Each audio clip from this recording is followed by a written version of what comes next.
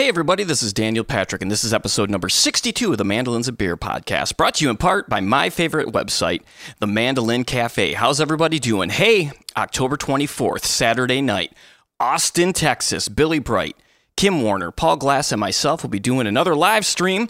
I can't wait to do it, and if you live in Austin or the Austin area, there might also be a little something special going on before the podcast, or the live cast, I should say, so stay tuned for that information. I want to thank Mandolin Cafe, Peghead Nation, and Ellis Mandolins right now so far for sponsoring it. We really, really appreciate that, and looking forward to doing it. I also want to thank Peghead Nation for sponsoring this week's episode. With Peghead Nation streaming video courses in mandolin, guitar, banjo, fiddle, dobro, ukulele, and bass, you'll learn bluegrass, old-time, and other styles from some of the most talented players and instructors in roots music. PegheadNation.com features a great lineup of mandolin instructors with courses including beginning mandolin and intermediate bluegrass mandolin, of course, the fingerboard method, with Sharon Gilchrist, bluegrass mandolin jam favorites, and the advancing mandolinist with Joe K. Walsh, Monroe-style mandolin with Mike Compton, melodic mandolin tunes with John Reichman, chord melody mandolin with Aaron Weinstein, Irish mandolin with Marla Fibish, and theory for mandolin and fiddle with Chad Manning. Courses include high-quality multi-angle video lessons, downloadable notation and tab, play-along tracks, and plenty of tunes and songs to play. Join any of Peghead Nation's video courses now and get your first month for free. Just go to pegheadnation.com and use the promo code MandolinBeer at checkout. That's Mandolin Beer, all one word. Also brought to you this week by Northfield Mandolins. Northfield Mandolins, let's build more than a mandolin together. Check out their website at northfieldmandolins.com or download their app at mandosummit.app for lots of special performance recordings, demonstrations, and special workshops.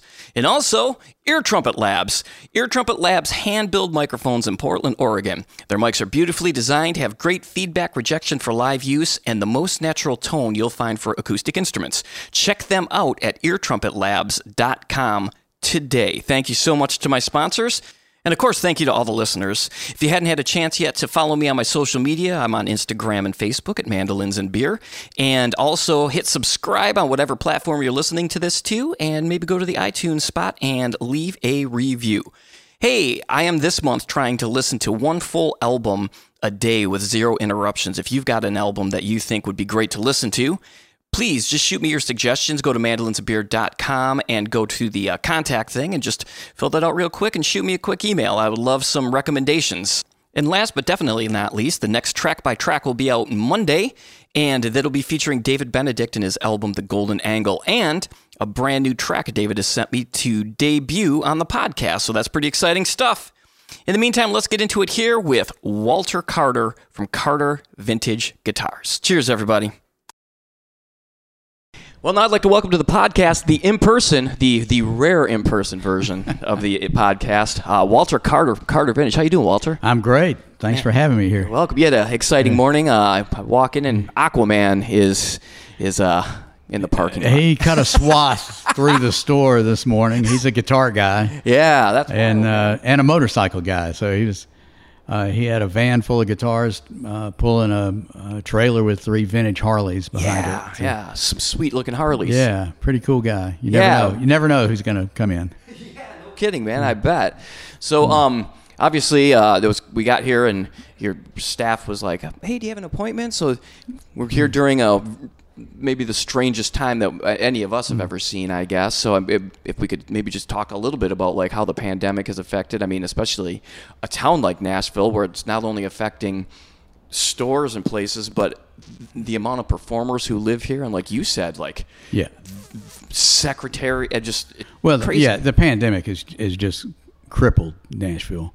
They've tried to close the bars and reopen and then close them and work it small capacity, and they have just gotten back in the last couple of days where they're open enough to have people play again. So basically, it was the entire music business, which is this town, was essentially unemployed, and it wasn't just musicians; it's everybody, booking agents, tour workers, guy at the merch table. Everybody associated with live performance was out of a job and still is. Yeah, wow. And it's hurt our business also, because obviously being right in the middle of Nashville, we've got a lot of local musicians. So we got some business from repairs. It did seem to be a good time for people to go on get their guitars fixed. Right. But our walk-in and local business, is still cutting into our sales, and we're not near back to normal yet. Before I ever came here, that's all you'd hear about is Carter. I mean, people post pictorials of their trips here, and it's just like, this is, if you're a mandolin player, this is and we're in the room. We're in the room if you're the mandolin player, by the way, of like, this is where the dream mandolins hang, and, travel, you don't have people who have been like, I would imagine like somebody from Montana, say, who has been saving up to come here and, not going to travel. Well, a lot of people have come in through the years and have never played a lore. Mm-hmm. I mean, I've seen them and played them for a long time, and hope I'm not jaded about it.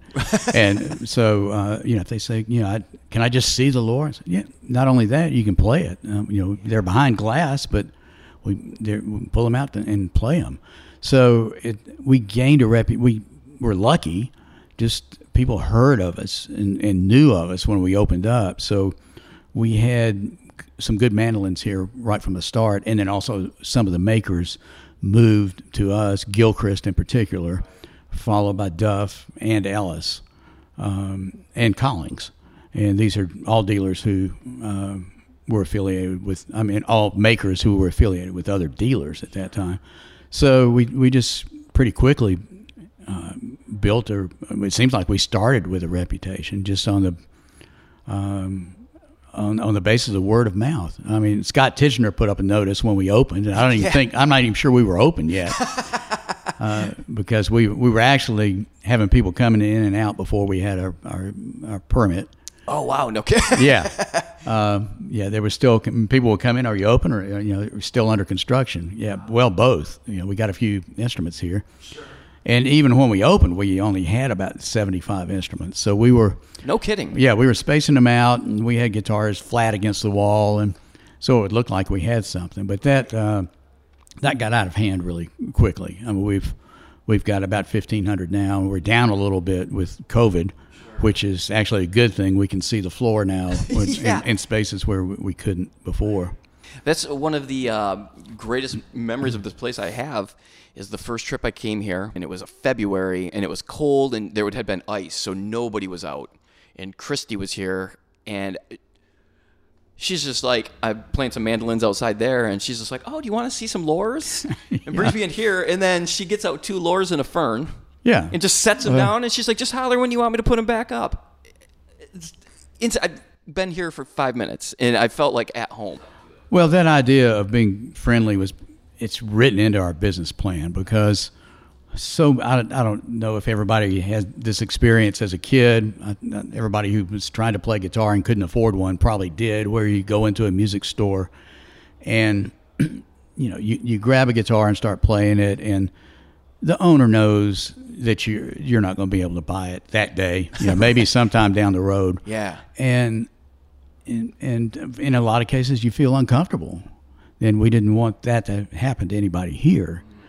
And we just sort of, before we opened the store, for a few months, while the building was being renovated, we were working out of our home. And we were having people in our living room. and so we just kind of kept that, we moved the living room to the store, basically. Wow. So instead of, business in our living room, we had now a living room in our business.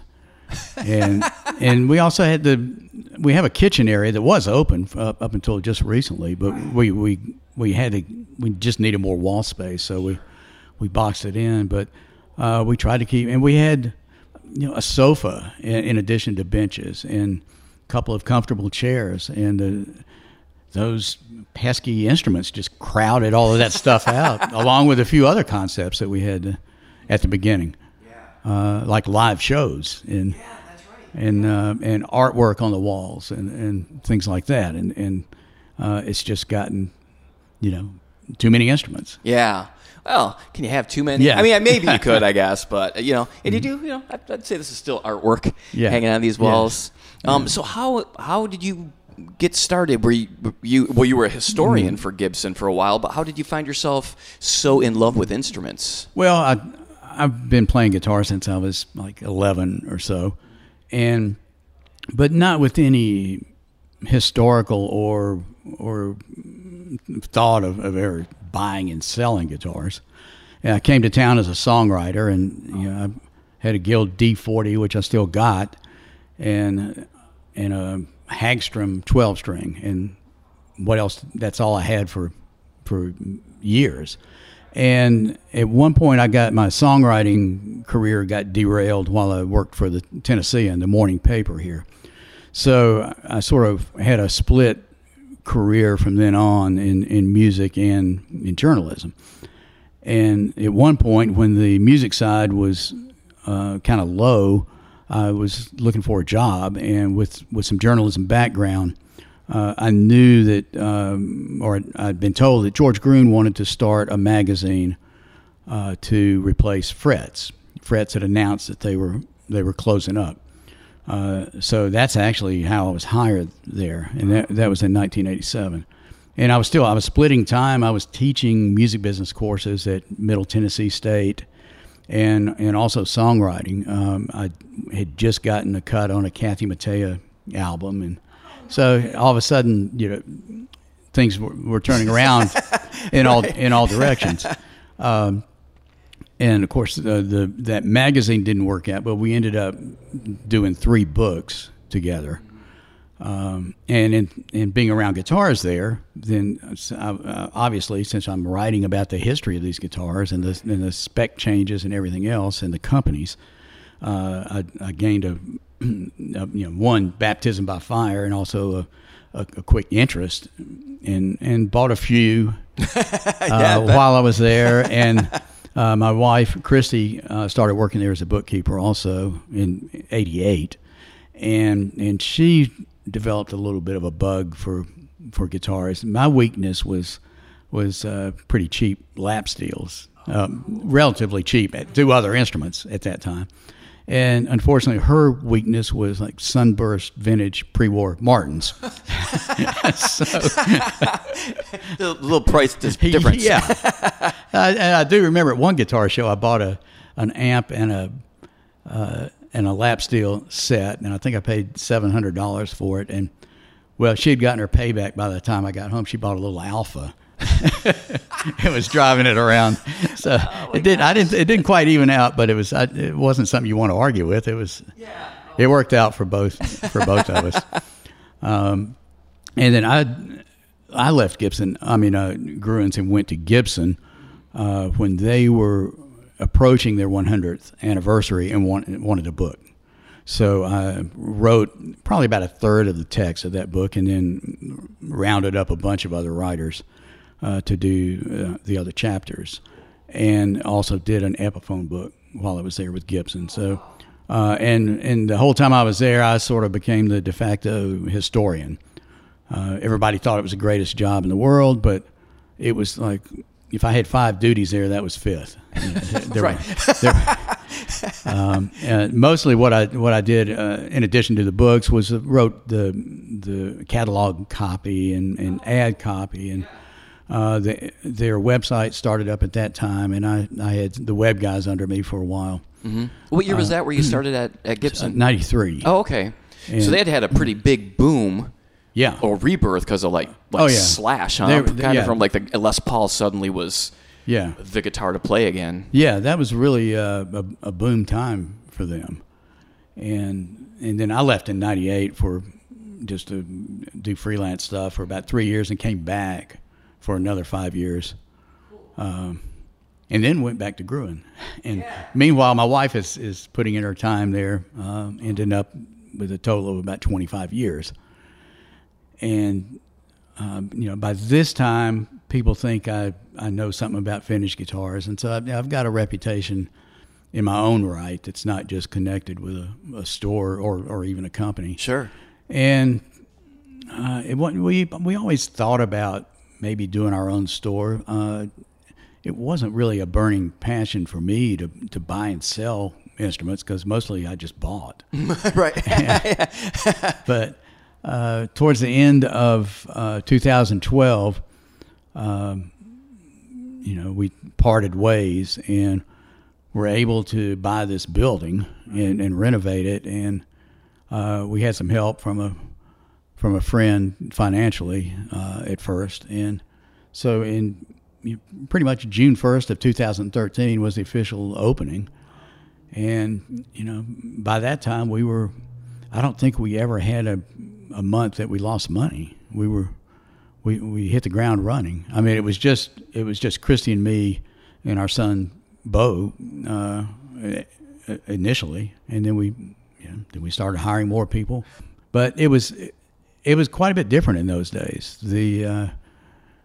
We didn't have any money at all for promotion or advertising, and so we just I learned that the little red button on the camera was record, and so that was our whole video setup. Right. Just hit the red button on the camera, and I mean, we had a monopod because I didn't want to spend the money on a tripod. Yeah. So, that's great. And what we did was just, when somebody would come in, can we video you playing something? And they said, yeah, sure. What do you want me to demo? And we said, well, you don't have to demo anything. Pick out an instrument that you want to play and play whatever you want to play on it. And if we just had people looking like they were having a good time in the store. Grisman came in at one point, and by this time we had done quite a few videos, and I was a little bit nervous. Christy is shameless about asking anybody to do a video, but at some point, and he'd been here an hour or so just trying out stuff, and he was with his wife Tracy, and I said, well, would you consider doing a video? And he said, hey, man, I thought you'd never ask. That's awesome. Yeah. So they did, Tracy played an archtop here, and they did, I think, I'll See You in My Dreams. But it was the greatest feeling just to see, a couple, happily playing a tune together. And, he didn't play anything. He played the melody, at least first time through, without any flourish at all, not even a tremolo. And it was just wonderful. And that represents the atmosphere that we had with the videos, and that worked great for us to the point where we started having to turn people down. Oh, I bet. Yeah, but people started doing it. It was never a demo, at least at that time. We do it more now. Yeah. Oh, they're great when you do them too. Yeah, but it was never the idea that we're going to do a demo. And we had Brian Setzer came in. He had a couple of daughters in school in Tennessee, so would come in fairly often. And he grabbed, an archtop, didn't plug it in, didn't do a Stray Cats thing or anything.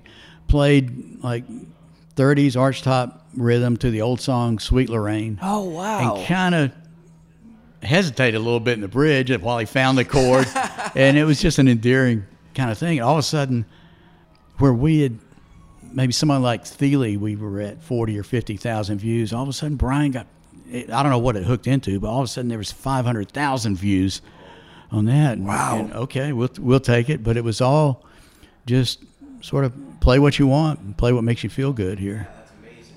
I remember seeing one of the Thiele ones, and there was like a line of some, was it? That was Thiele, it Gilchrist? I can't remember. Yeah, it was mostly Gilchrist. Yeah. It was every good mandolin we had at that time. Well, Thiele, it was Easter, and we were open on Sundays in those days. So Easter would have been, unless Christmas or New Year's fell on a Sunday, Easter would have been the only Sunday we ever had off. So Christy and I were home, probably one mimosa down. And the phone rings, and of course Chris, being from another planet, was not aware that we have Easter here. So he said, "We're in town. Can we stop in?" Okay, so we throw clothes on, get in the car, and we're about halfway here, and Christy's phone rings again, and it's Chris saying, "Oh my God, I didn't know it was Easter. We won't bother you." And so Christy and I look at each other. Okay, we're already on the way in. We'll come in and get a little work done. So we've been here a couple of minutes, and he calls again and says, "Well, we were going to the gym, but we decided to come on by. Is that okay?" "Yeah, sure."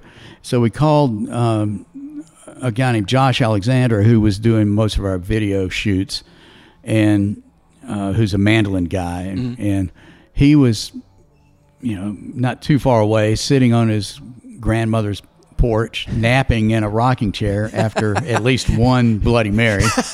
But he jumped up and came in, and we just told ourselves, as long as we got Chris here, we're going to make him play everything. Yeah, absolutely. So he, I don't remember what we had in the way of a mandocello, but I do remember, so we just kept handing him instruments. Right. And probably 8 or 10.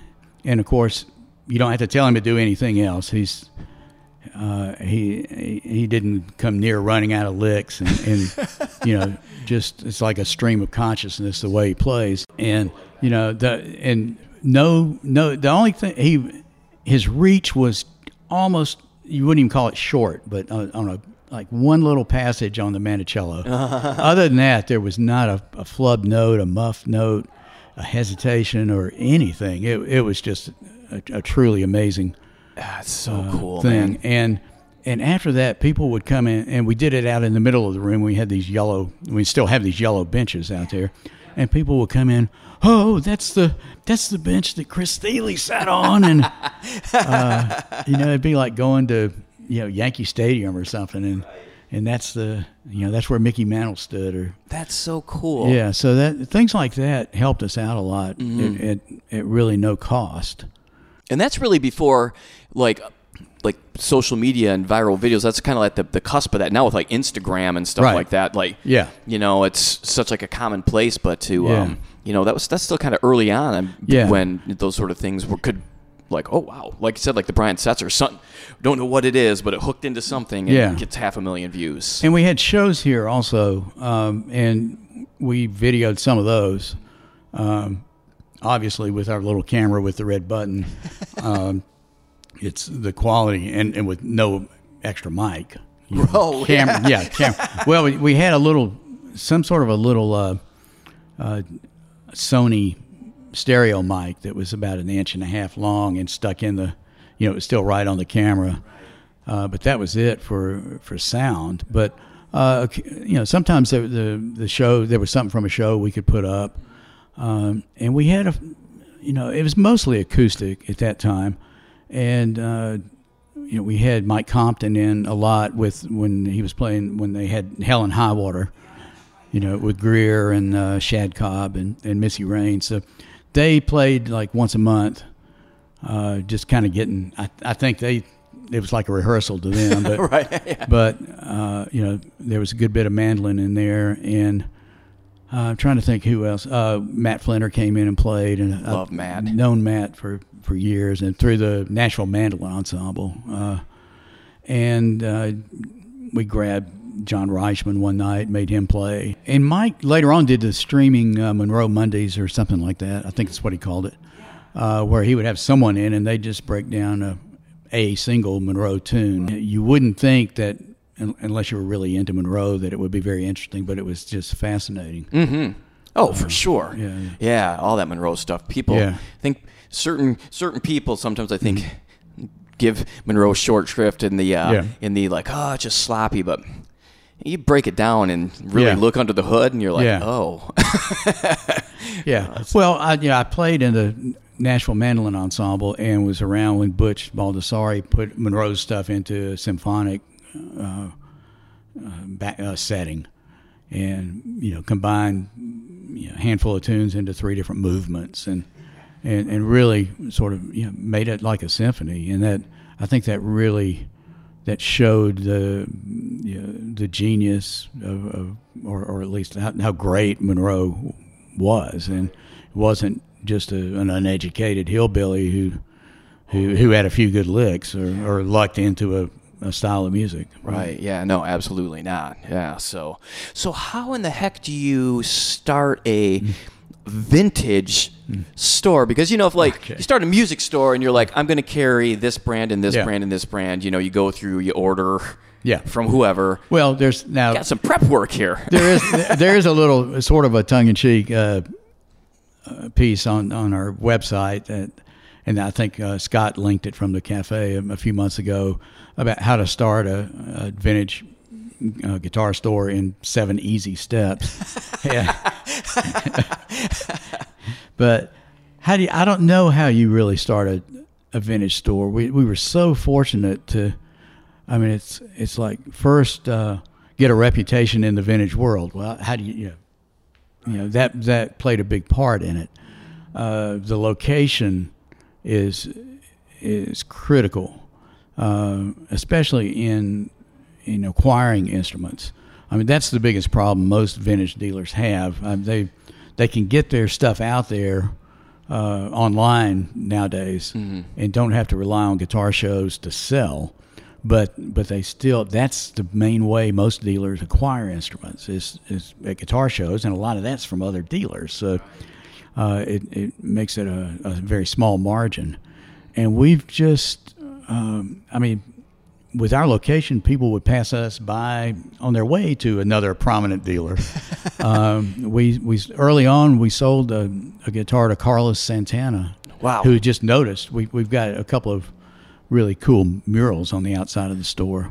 One with Maybelle Carter and the other with a Gibson Les Paul. And Carlos was on his way to another store and saw ours, came back, and bought a vintage Strat from us. Wow! So part of it's the the general vibe, but location. If we'd been a block away, that wouldn't have happened. Yeah, this is a great location, man. And we've looked as we've gotten too big for the store. We've looked around and just haven't found anything that can match. We're no matter what another location has for it, it does not have the traffic and the exposure and the easy find that this one does. And this one's also got a brewery next door. So, yes, it does. Mandolins of beer is I was a real wondering deal when the for me. beer part was going to come in here. And so this place in Jackalope, that is like that's the first thing we usually do in Nashville if we get here in time. Well, we early on saw the value of the connection between mandolins and beer. And they opened at the Jackalope just right before we did. Oh, okay, cool. And so we usually had a growler, usually Thunder Ann, but was my favorite. But and in the fridge, so if anybody wanted a beer or a glass of wine or a sip of moonshine or a bottle of water, we had something there. And then for shows, we usually had a small keg. So we've had a long-standing relationship with the Jackalope. So I'm glad you said that, because I didn't know if I could bring this up or not. But that trip where we came here to look at the Lures, like we had come here, it was first thing in the morning when you guys had first opened. So we were here for a couple hours and just playing, and then we're going to leave, and we were starving. And I asked Christy, I'm like, oh, where would you recommend? And there's a little diner right over there. I'm like, oh, do they have beer though? Because kind of on vacation here too. And she's like, well, go eat there and just come back here and drink beer with us and play more mandolins. I'm like, I love this place. Yeah. Yeah. Well, that was part of the hospitality theme. So neat. So what was the first mandolin of note that you kind of got in here that you remember that really stood out to you? Well, I don't think we had a lure from the outside when we opened. I had a lure mandola that's still here because I don't really want to sell it, and I priced it. The market's not what it was. So we had that from day one. And then I guess we got another couple of lures. I don't remember if any of them were storied instruments. I kind of don't think so. And then, it just went from there. Not too long after we opened, Steve Earle had to finance his most recent divorce, and it's okay that he has said this publicly too, so it's not a secret. But we went out to the place he has just outside of Nashville and brought back. The first batch was 80, and then another 40, so 120 instruments. And included in that was a Gilchrist that he had. I don't know that there were any other mandolins, but that was one that stands out in memory. And but we started getting consignments from people with a name like that, and just a lot of little things like that put us on the map. But I think just the number of mandolins that we would have on the wall at any time. It's amazing. Really, I think word got around. So we try to keep some under $500 imports around, and then up to lures. Right. So and try to hit everything in between. The Gilchrist seems to be the one currently that's kind of like the name now of like it's in. I don't want to name any names of mandolins because I don't want to leave anybody out or whatever. But or have anybody be like, "What do you mean by mandolin's not like the big name?" Because they're still big names. But that definitely seems to be the one that's really kind of the waiting list mandolin, I guess maybe would be a way to put it. And there still is. He does one batch a year now, and rather than two. But Christy usually jams a few in at the last minute. So instead of two batches of 8 or 10, he's doing one batch of 16 now, and complaining about it all the way, but somehow getting it done. And there's never a spot. So occasionally someone will back out that opens up a spot, but they're always all sold by the time they get here. It's amazing. And that's a relationship that goes back a number of years, and as did Duff, Paul Duff. Another great man. Yeah. Boy, what a whenabouts do you think it was such a renaissance of some of these smaller builders? And I say smaller, not as in not giant manufacturing plants. Yeah, I don't know why in the I think Gibson just allowed it to happen, where with guitars. Yeah, maybe the guitar makers, like for acoustics, like Martin, they've allowed other individual makers to make some good acoustic guitars, but not at the expense of Martin sales. Sure. But with mandolins, I guess the market is a little bit smaller, and enough guys were coming in, and Gibson just hadn't really kept up. And so when guys like Gilchrist started making lore copies based on his personal examination in comparison with lores, Gibson was pretty far afield of lore specs. That would have been around 1980. Oh yeah, legendarily bad mandolins. Yeah. So Gibson kind of left the door open for these guys. Well, it's a wonder. It's not a wonder. It's a good thing Gilchrist was able to look at a lore, because there's this story that there were two guys who were aspiring mandolin makers in Australia, and one of those guys, and like Steve did, that Steve took the measurements. He didn't have anything to go by, but sort of took his proportions from pictures of Bill Monroe. And Steve's over 6 feet and has hands probably the size of Monroe's, so yeah. he could pretty accurately gauge the dimensions of a mandolin.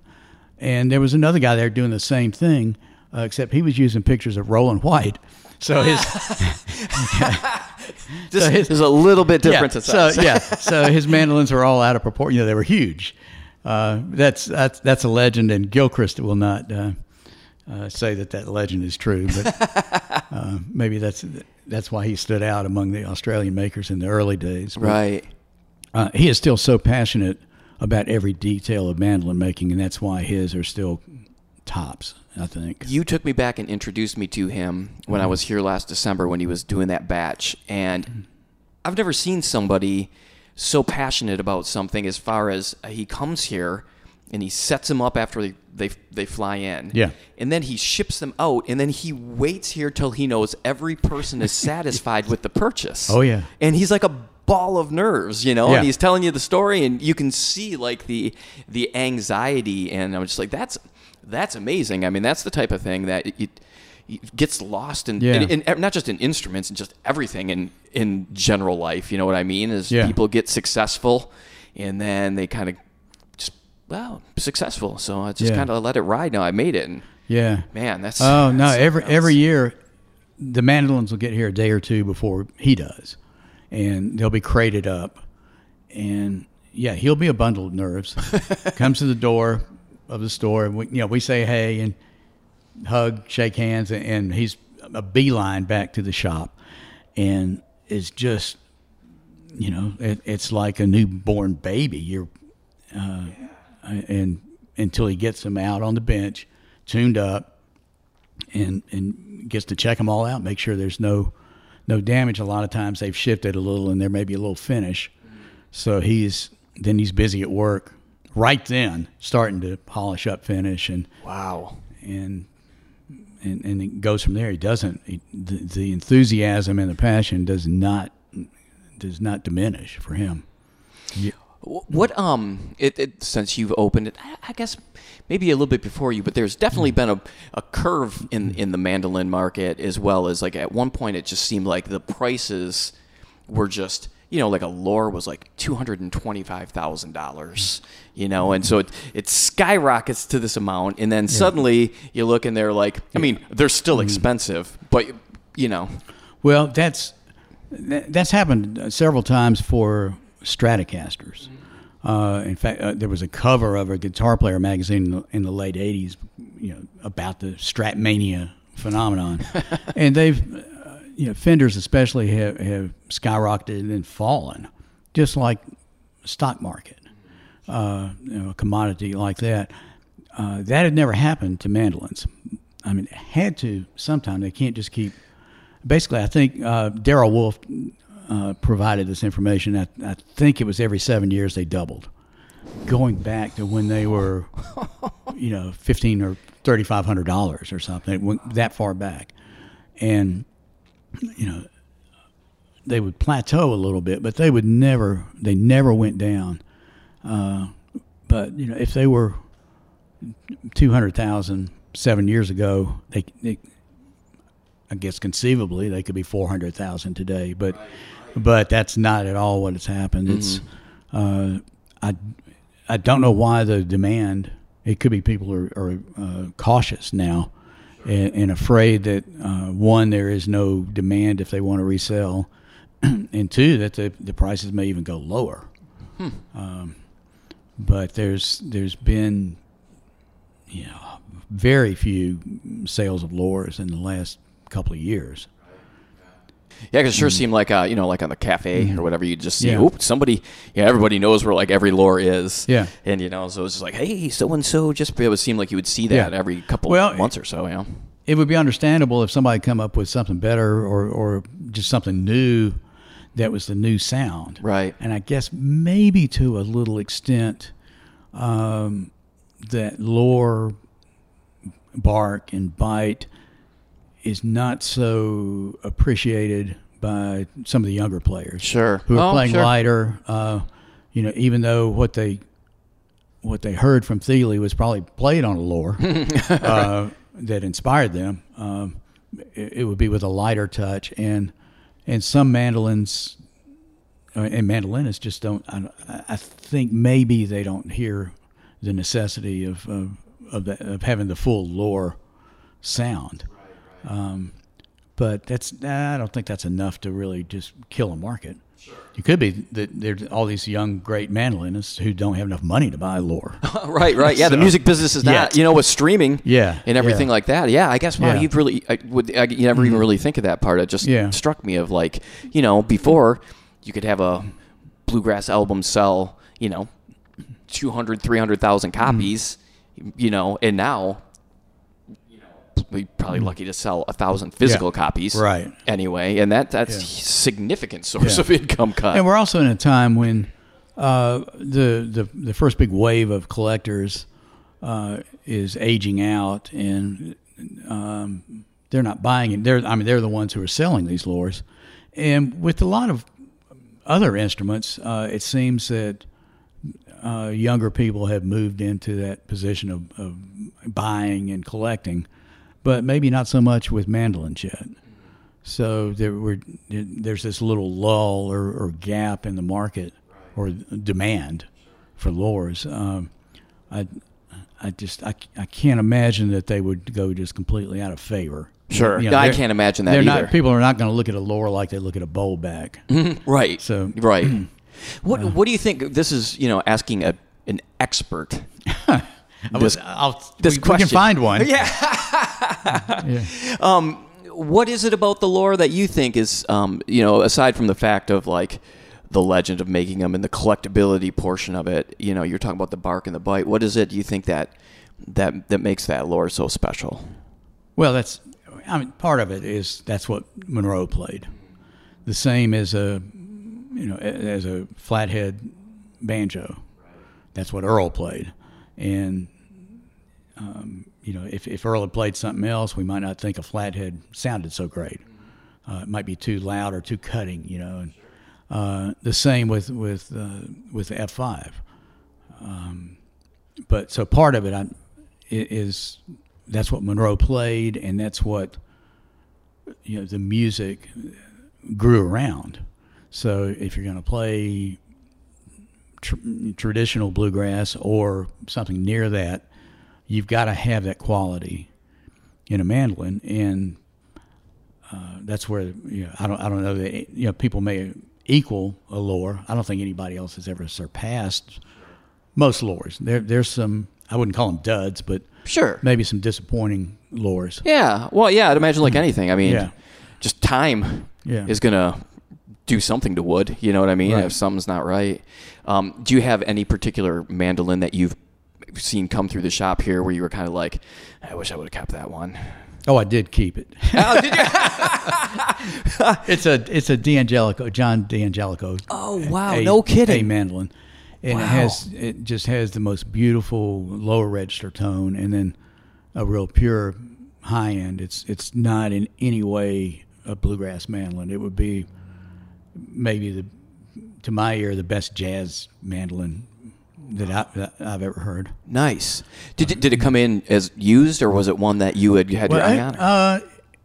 It was used. Gruen had it years ago. I think I might have sold it to the guy who brought it back in. No kidding. I coveted it back then, but just at that time didn't want to pony up the price. But then I kind of missed it once it was gone, and when it came back, I just we put a tag on it for a while, but I wouldn't let anybody see it. It had a tag on it, but it was in Christie's office. Yeah. Oh, that's so classic. Yeah. Who are some of the people, I guess, and they don't have to be necessarily mandolin players, but I mean, Nashville, every tour comes through Nashville. Big tour, small tour. And I would imagine, well, some people stop in and some don't, and you never know. Right. We had a bunch of people calling when John Mayer was playing in town, and just assuming he would come by here. And right. He didn't. But no kidding. Yeah. Huh.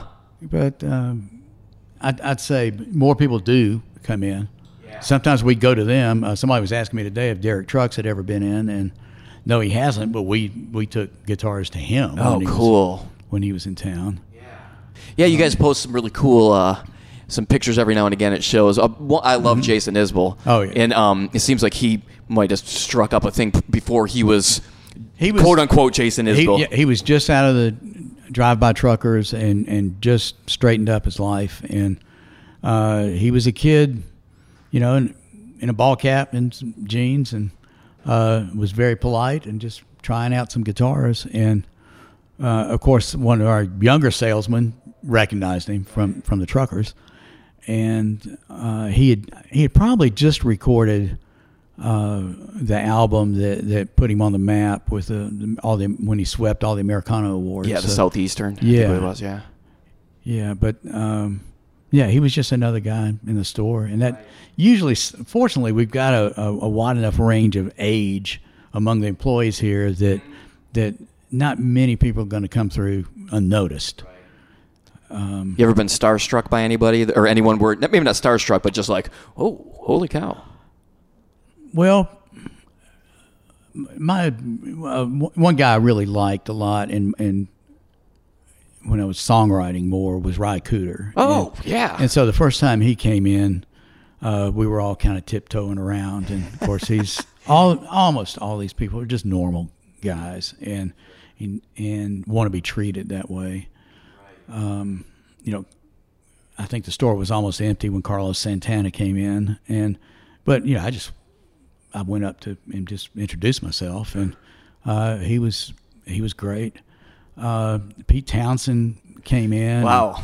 Hung around up here for a little while, and with the door closed in the high end room, and that's when he bought the Fern.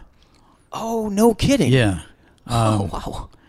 And he was wanting to play something else, maybe a Duff or an Ellis or something he'd heard about, and he did, and so we pulled a lure out and said, try this, and so he played a few licks on that, and then there is a difference, and then we handed him the Fern, and he looks at a midline model. It's like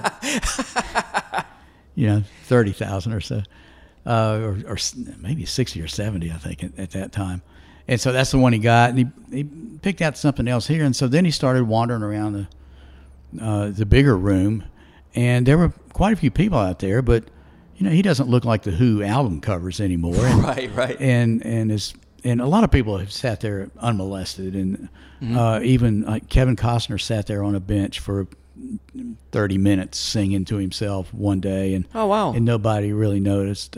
Jeff Daniels has come in quite a few times. Yeah, and, especially in Nashville, people, a visiting fan might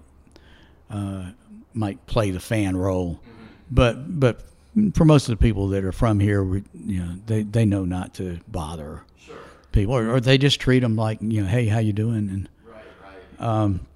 So anyway, Townsend just walked around out there, and I'd kept it together pretty much up until that point, and he grabbed a J200 off the wall that had the Tune-O-Matic bridge, and he said, this is the Pinball Wizard guitar, and then he played that lick, and that's Pete Townsend in my store. Yeah, Pete, that's but just for a moment there, I got a little weak in the knees at that, and that's great. And I don't know. Everybody is so. I mean, John Sebastian's been in. He's a guy that I liked a lot when I was just getting into music, and although I'd met him before, but it's not starstruck, but really amazed that these people would be in my store. And, Yeah, that's so cool. And you have the best approaching way anyway, too. I mean, you own the place. I'm like, hey, if you need anything, just holler at it. Right. Happen to own it. So here, try this. Yeah, exactly. Yeah. Oh, you don't want to play that one. Let us grab you that. Yeah. Man, any like notable mandolin stories that you can think of in your years, maybe of all the years that you've been doing this, not even necessarily, I think just the players that come in here, and these hotshot kids, just I want to strangle them.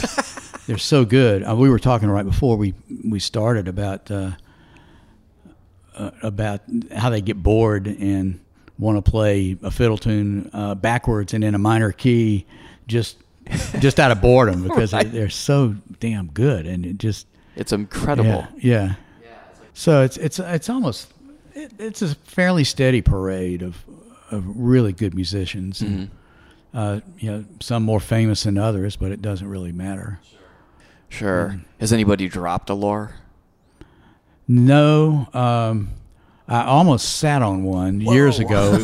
It was in a chair behind me, and that was the last time I ever put a lure or any mandolin in a chair. Yeah. Oh, wow. We've had a few things that have sort of been dropped or knocked over in photography, but I'm not going to tell you what they were. Yeah. Understood. Yeah. I don't think we've seems like we had something, maybe a hook fail or somebody knocked something over, but no major catastrophes for. Good. That's amazing. Yeah. What is the most prized instrument that's come through here? Guitar or maybe historically or price wise? I would say maybe historically the most important. Well, there are two. One was the first Granada 5-string with the flathead, 2-piece flange and flathead. Wow. And the other would be the very first Cherry Sunburst Les Paul. Wow. There were a few experimental Sunburst and Cherry kind of things right before it, but this was the first one that looks like, although it had a 3-piece top rather than a 2-piece. Oh, did it really? Yeah. Cool. And the one that was shipped right with it, which is owned by Slash, has a 2-piece. Wow. But a later serial number.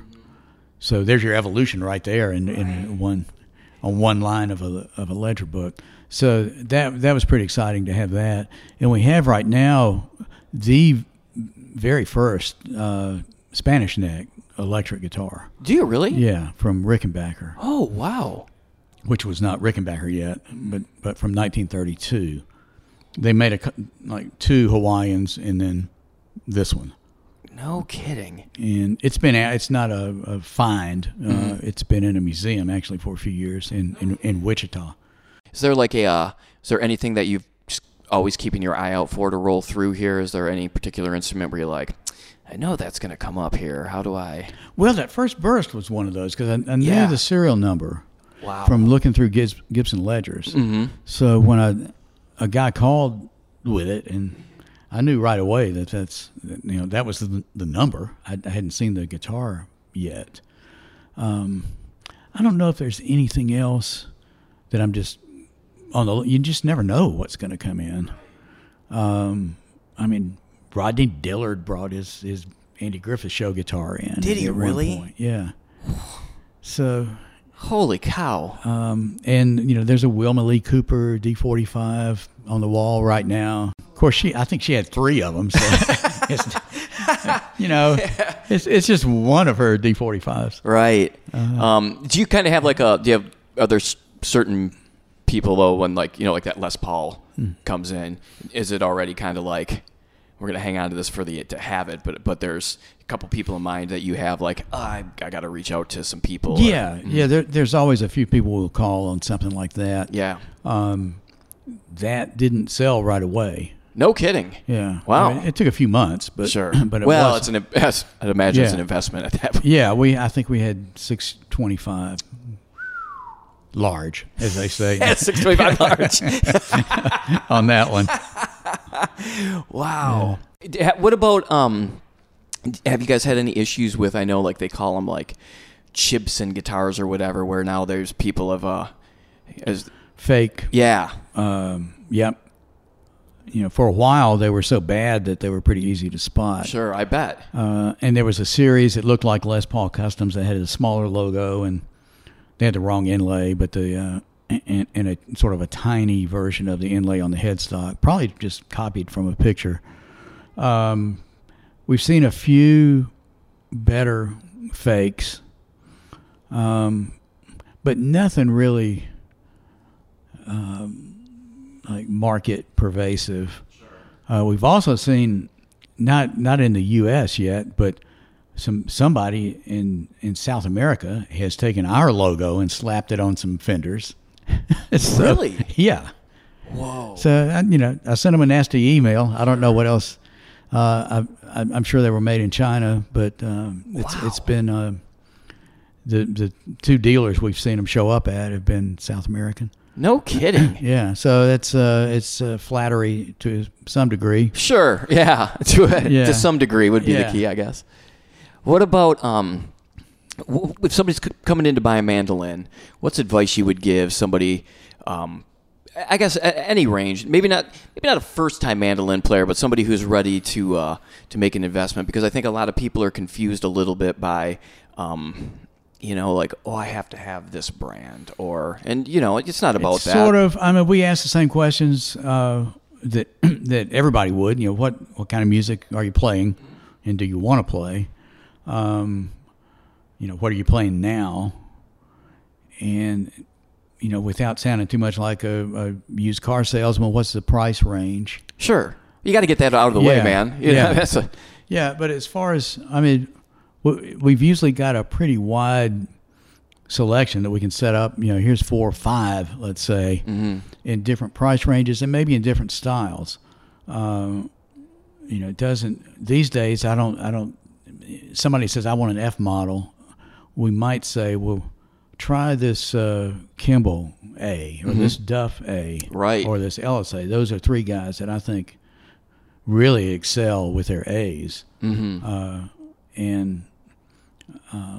so you try to break through some prejudice that they might have. If they're bluegrassers, there's no talking to them. Yeah, exactly. That's not what Bill played. They won't even look at a natural finish mandolin. Yeah. That narrows it down right there. But if they're starting out and we try to put something that's got some real tone to it, and then just let them see some of the variations. Right. It's amazing to me, especially coming here as many times as I've been here, is just like to just go along the wall and just with no prejudice and just be like, I think I'll pick this up today, and just how surprised you are by certain, like some mandolins, no matter what the brand is, they just sound amazing. Yeah. You know what I mean? Well, that's always interesting, and several times people have done that and posted something on the cafe. I went down the whole, played everything in the room, and here's what stood out. And it's, sometimes it's something you would expect, and sometimes it's not. Yeah. And it's always interesting what people hear, and everybody hears differently. I mean, I've gone back, the next day to a mandolin that I thought stood out above the rest, and then changed my mind. Right. Of course, the mandolin could have changed in a day also, with just some, especially a newer mandolin, just a little more play. Right. A lot of times, unless the strings are just completely dead, if we sell something, say over the phone, I'll tell the guy, I'll throw in a set of strings, but I like the way it sounds now with these older strings. So you can decide, or we'll put a new set on if you want them. If that's, I've seen that. I've been in here before where somebody was looking at an Ellis. And you guys changed the strings out, and then he gave it to me. He's like, "Hey, you sound like you can play. Can you play this for me?" Yeah, that happens a lot too. Anybody in here is fair game for a demo. Yeah, that was awesome. Pressed into a demo. There was one day Noam Pekelny was in here, and I think he was actually looking at plectrum guitars or something, and he wanted to see how something sounded with a group or get another opinion. And there was a group of 2 or 3 young ladies who were one of them was just starting out on banjo in a tryout room, and he just pokes his head in. Yeah, let me play a little bit with you. See what do you think of this? And they, and you could hear her starting off a tune and was just almost unable to play, and then got into it, and that was really cool thing. There was another day, a guy sitting on a bench trying something out, and Tommy Emmanuel suddenly appears right beside him. Yeah, let's play something together. Let's see how this sounds. Yeah. Oh my gosh. Yeah, that's amazing, man. This place is the best. Again, well, thank you. I really appreciate you taking the time to do this. I forgot like the most important question though. We actually have 2 more questions for you. Actually, what's your main acts at home if you were to mandolin wise? I guess aside from the one. Yeah, the dream one. Mostly, I've played mandola. Okay. Oh, cool. And I. I had a mandolin around for a long time that had belonged to my aunt, and I guess she had played a little bit growing up in the 30s, and it was a 39, I think, Gibson A1 with a wide body, with 11-inch body, and I also had a picture of my grandmother in a mandolin orchestra from 1919. Whoa! Wow! And she was playing a huge mandocello, and she was a little 5-foot. Dainty Southern belle, but I'd never played much, and I was working at Gruen's, and a mandola came in that it was one of about 8, I think, that Steve Carlson had made at Gibson, and it may have been right after Steve. I'm not sure, but I was just taken with the sound of a mandola. I mean, I'm a saxophone player also, and I play tenor, not alto. Right. And so I just and I thought also, well, sort of as a justification for buying it, because I didn't really have any musical justification for doing that. I thought, well, I think I'll just join the Nashville Mandolin Ensemble, and not realizing how arrogant a thought that was. So I'm talking to Butch. I think I'll join your band. But it worked. Yeah, well, there you go. See, you never know. Yeah. So that's what I played. I joined around 1995, playing mandola, and Charlie Darrington was the other mandola player. And then with right around that time, they had all. It was Butch and Charlie. John Hedgecoth was playing mandocello, and Fred Carpenter was the first chair and the second mandolin. And they had all ordered a family of Gilchrist classical that he calls classical, with the light top and the black binding, and probably an Engelmann top, a little bit softer top for a mellower tone. So they all got those in, and at some point right after that, maybe around 98, I think, Gibson rehired Charlie when they brought the Bozeman mandolin, or Belgrade, I guess, mandolin flat iron facility back into Nashville, and brought Dobro here and formed the bluegrass division. So they hired Charlie, and he didn't want to be playing the Gilchrist while he worked for Gibson. That didn't bother me at all. Right. So we traded. Oh, wow. I had to kick in. Sure. But the new Gilchrist at that time were about $7,500, so I didn't have to kick in too much. And so we just swapped. And so I got this Gilchrist mandola it's sitting out on my couch right now, still. So that's what I pick up if I'm going to play anything. And I've got a Gilchrist mandocello also that stays mostly in the case, but if I'll pull that out. But the mandolas,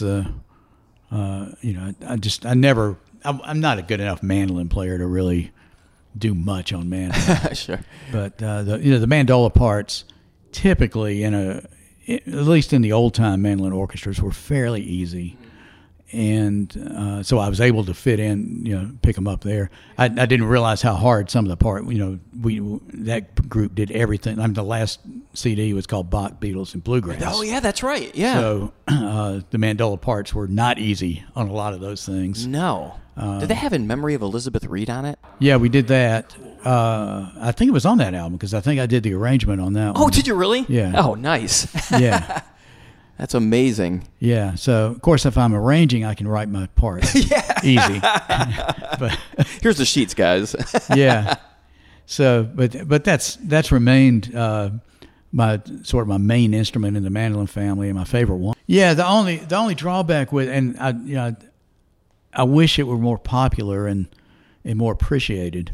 And I even led a little workshop at the Classical Mandolin Society one year, and wrote a song called "He's a Mandola Man," so to try to help promote this thing.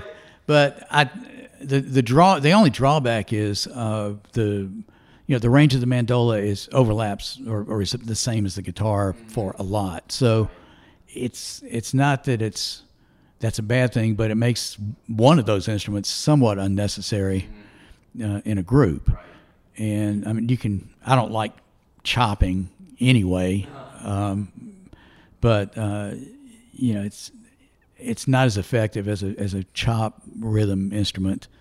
It is pretty effective just playing jazz kind of rhythm, but if you've got a guitar, there's that. And solo wise, you're still in the, it's not, if you're listening, it's not, the guitar takes a solo on one range, and then there's a break where the mandolin is in a different range, and the bass takes a solo.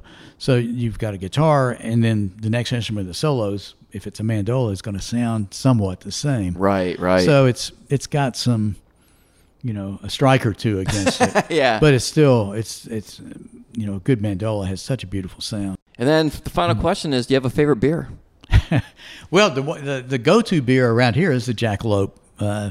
So I was wondering when the beer would work its way into this. I mean, we finished the growler that we started this session with. That's right. And the Jackalope is a great brewery, but Nashville has a lot of craft breweries. I'm an IPA guy, so I kind of spread it around if I'm in a grocery store. I discovered way back Sierra Nevada. Oh yeah. That's probably been 15 years ago, and on a trip. Well, it was actually to a mandolin symposium out in Bakersfield. Oh, no kidding. Yeah. No, it was before that. I'm sorry, that was a different trip. So it's beers. I'm just festival dropping here. Yeah. But no, it was real early. My wife and I were just up and down the coast and stopped in a little place that had a bunch of beers, and let's try that one in the green bottle. And so that's how we got onto Sierra Nevada, and I still drink that today. But yeah, I spread it around. I'm always wanting to try new stuff. Yeah, me too. It's the problem. So many. Yeah, but the chances are, if we got a growler here in the fridge, it's going to be Thunder Ann from Jackalope. Great beer. Yeah, great beer. Walter, thank you for doing this, man. This has been awesome. Yeah. This is great. Thank you. Yeah. All right. Thank you.